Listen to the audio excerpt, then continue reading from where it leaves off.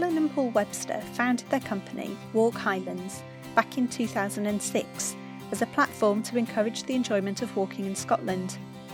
The idea for this website came whilst they completed a 4,000-mile continuous walk across Europe together, and it's clearly now taken on a life of its own. Alongside 6 other team members, they've built their website into the busiest walking site in the UK, with 500,000 unique visitors each month. Back in July, Helen and Paul signed a 3-book deal with us at Vertebrate Publishing, with their first book, Scottish Island Bagging. Their next 2 titles with Vertebrate will be the first 2 Scotland guidebooks to join the popular Day Walks series. The first covering the Cairngorms, and the second Glencoe and Fort William, both due to be published in 2020. I caught up with Helen and Paul to talk about their Scottish travel, their new book, Scottish Island Bagging, and to find out more about the travel trend that has been featured in 3 national papers and inspired so many adventures.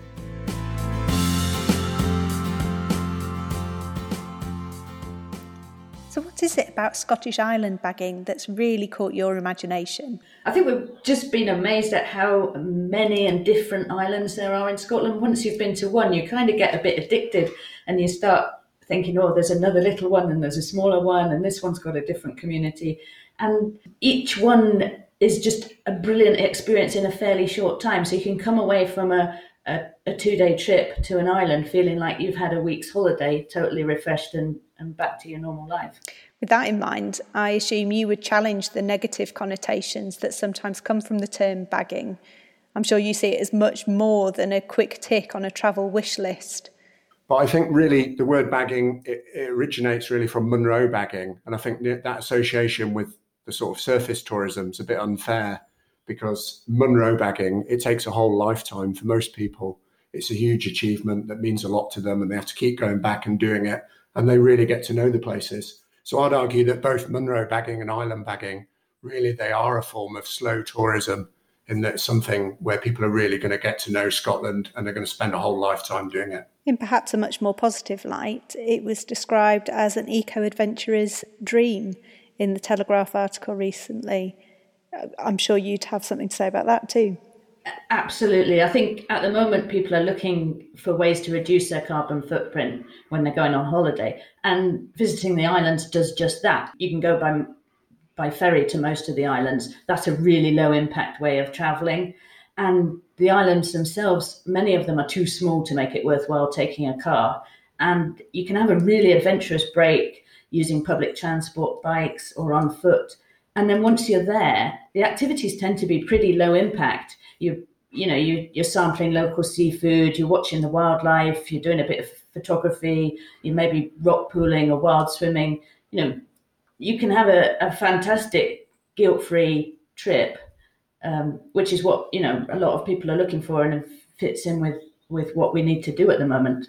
In what ways do you hope that the book challenges travellers to Scotland?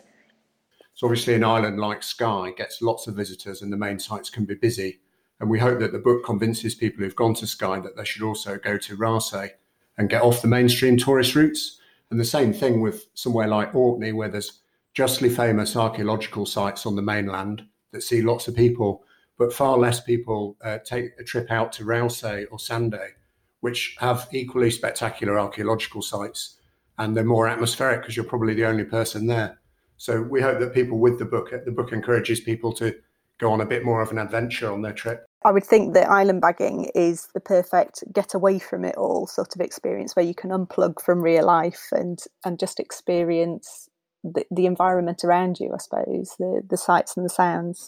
It is. I mean, when people are going on a weekend break or a holiday, what they're really wanting to do is to get away from the ordinary. And there's really no better way to do that than by putting water between you and that normal life, because you can't just get in a car and go home. I think when you do come home, you realise that there are just so many different Scottish islands. You can immediately start planning your next visit, which is what a lot of us do when we come back from a break. And that planning itself is an escape in itself and a great way to spend an evening. Now, I'm sure your experiences are plentiful, to say the least, but what have been some of your most favourite or memorable moments of Scottish island bagging?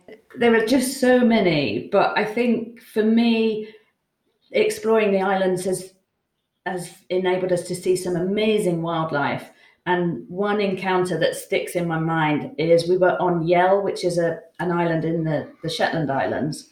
And we spent over an hour watching an otter and her cub. They were playing, they were grooming, they were fishing, they were in and out of the water, but they were literally a metre from us, unaware that we were there. You could hear the bones crunching of the fish they were eating. And it was just absolutely magical. I was on a high for the rest of the week. We saw numerous otters by chance during the rest of the trip. But I think that one encounter was just, just amazing and totally sticks with you. Yeah, I was thinking once we were having quite a stressful time a few years ago and we wanted to get away.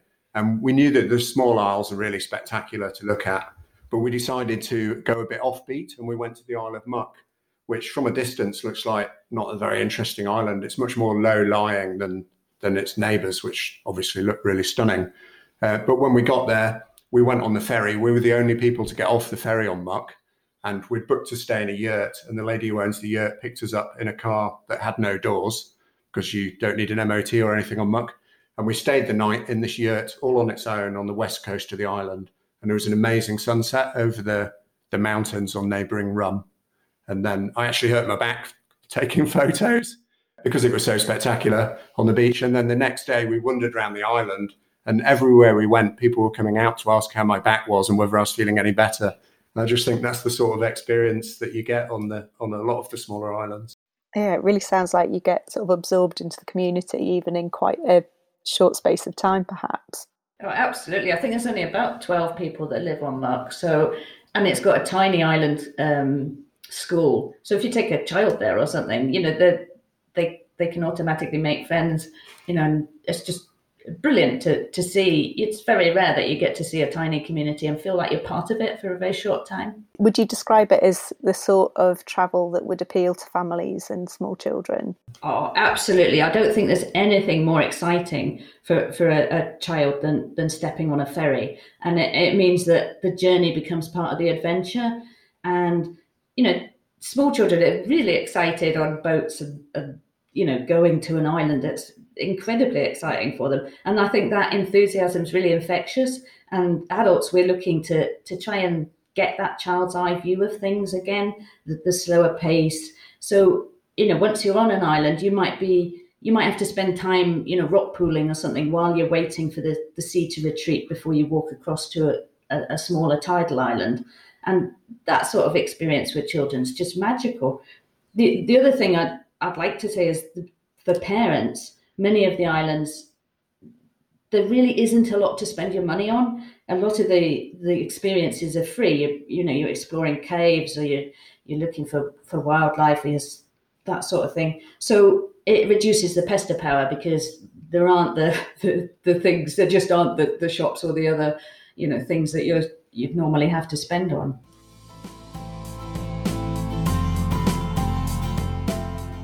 Well, I certainly think it's safe to say that my chat with Helen and Paul has certainly put Scottish Islands on my wanderlust list. And Paul's incredible photographs in Scottish island bagging only serve to highlight just how magical, mystical and majestic the Scottish Islands are. To find out more about Scottish island bagging, you can check out posts on the Vertebrate Publishing blog, v-publishing.co.uk/blog. Or search island bagging on The Guardian, The Telegraph or The Times websites. And of course, you can visit walkhighlands.co.uk. And if you'd like to buy yourself a copy of this beautiful book, you can find it in the walking category at v-publishing.co.uk. As ever, these links will all be available in the show notes.